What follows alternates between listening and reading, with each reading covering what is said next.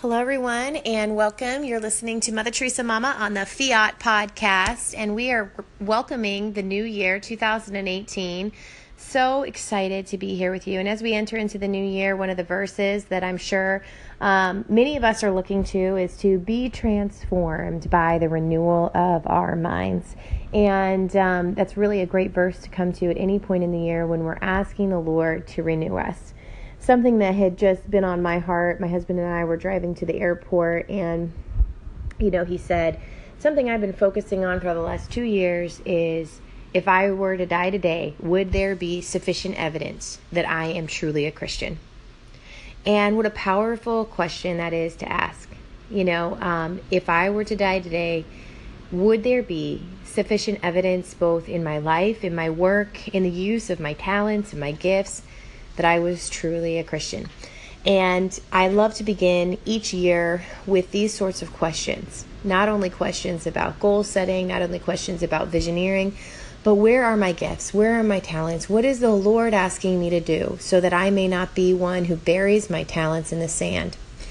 And something we began talking about was another conversation that I had with a dear friend of mine with a mystical soul. And she reminded me of someone who lived in the 20th century who was very close to Jesus and would often get words from Jesus. And this person said that Jesus spoke to her heart and said, if there were only 3 people, I'm looking for 3 people who are truly seeking me.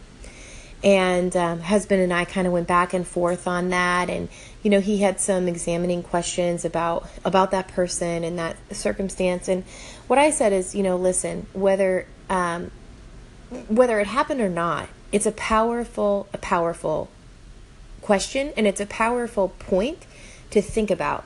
And what my friend said is, she reminded me of how there are so many people who are living with one, as Derek Webb says, one hand on the heart of God and one hand in a pot of gold, right? They are seeking both God, but also the world. They're really radically in love with the world, really radically in love with things. And this is something that we constantly have to be checking ourselves and being aware of.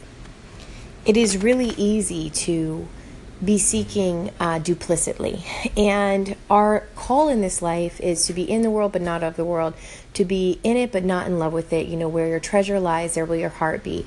Many of us know the saying, a rich man to enter the kingdom of God is like a camel to pass through the eye of a needle. Well, the eye of the needle was actually a door into Jerusalem. And in order for the camels to get through on the caravan, they had to take off all of their treasures.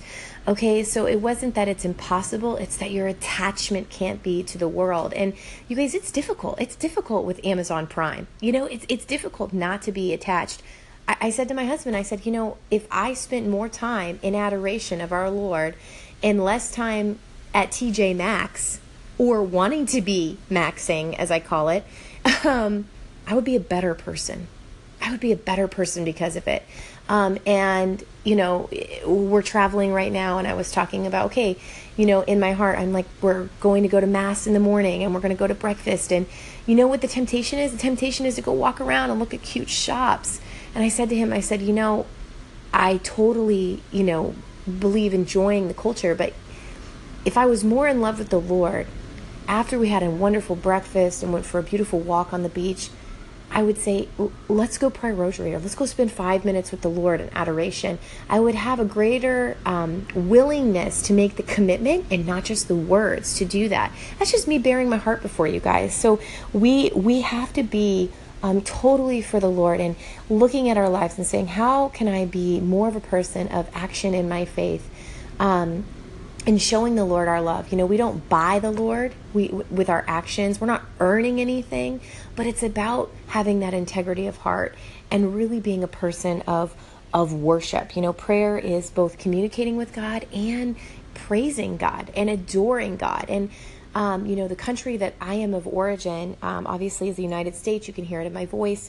And the religious tone in my country is very much, Jesus is my friend, Jesus is my homeboy, but it is not necessarily Jesus is the Holy of Holies. He is the Lord of Lords. God is the great I am. And we need both. Yes, Jesus said, I am the Son, I lay down my life for you. And he welcomes us with open arms, divine mercy. But he is also holy of holies.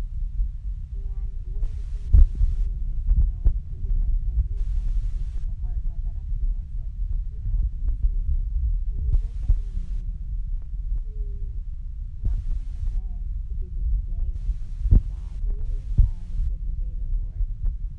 But we please our God, and how important it is to get out of bed, to get on your knees before a cross, just next to your bed, next to an image.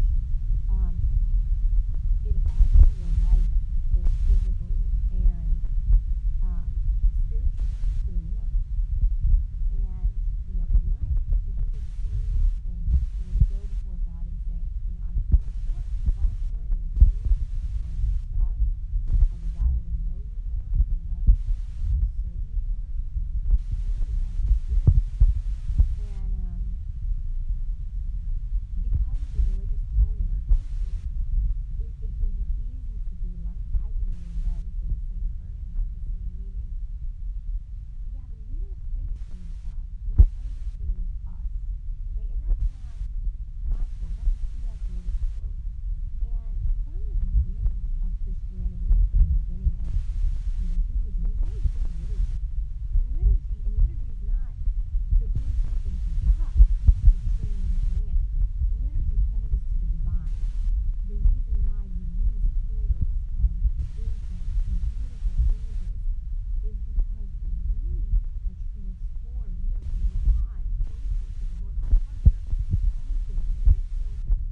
The shroud is cast aside as we experience beauty and experience through our senses droplets of what heaven is. And then we open up our lives. And this is why praying with our bodies and our liturgy is so very, very important. We need to let God be God and let me be human, right? Keep God on his throne. There was a song, and I hope I don't mess it up live, that I used to love and when I was about 19, and it was a song about a teenager who wanted to commit suicide.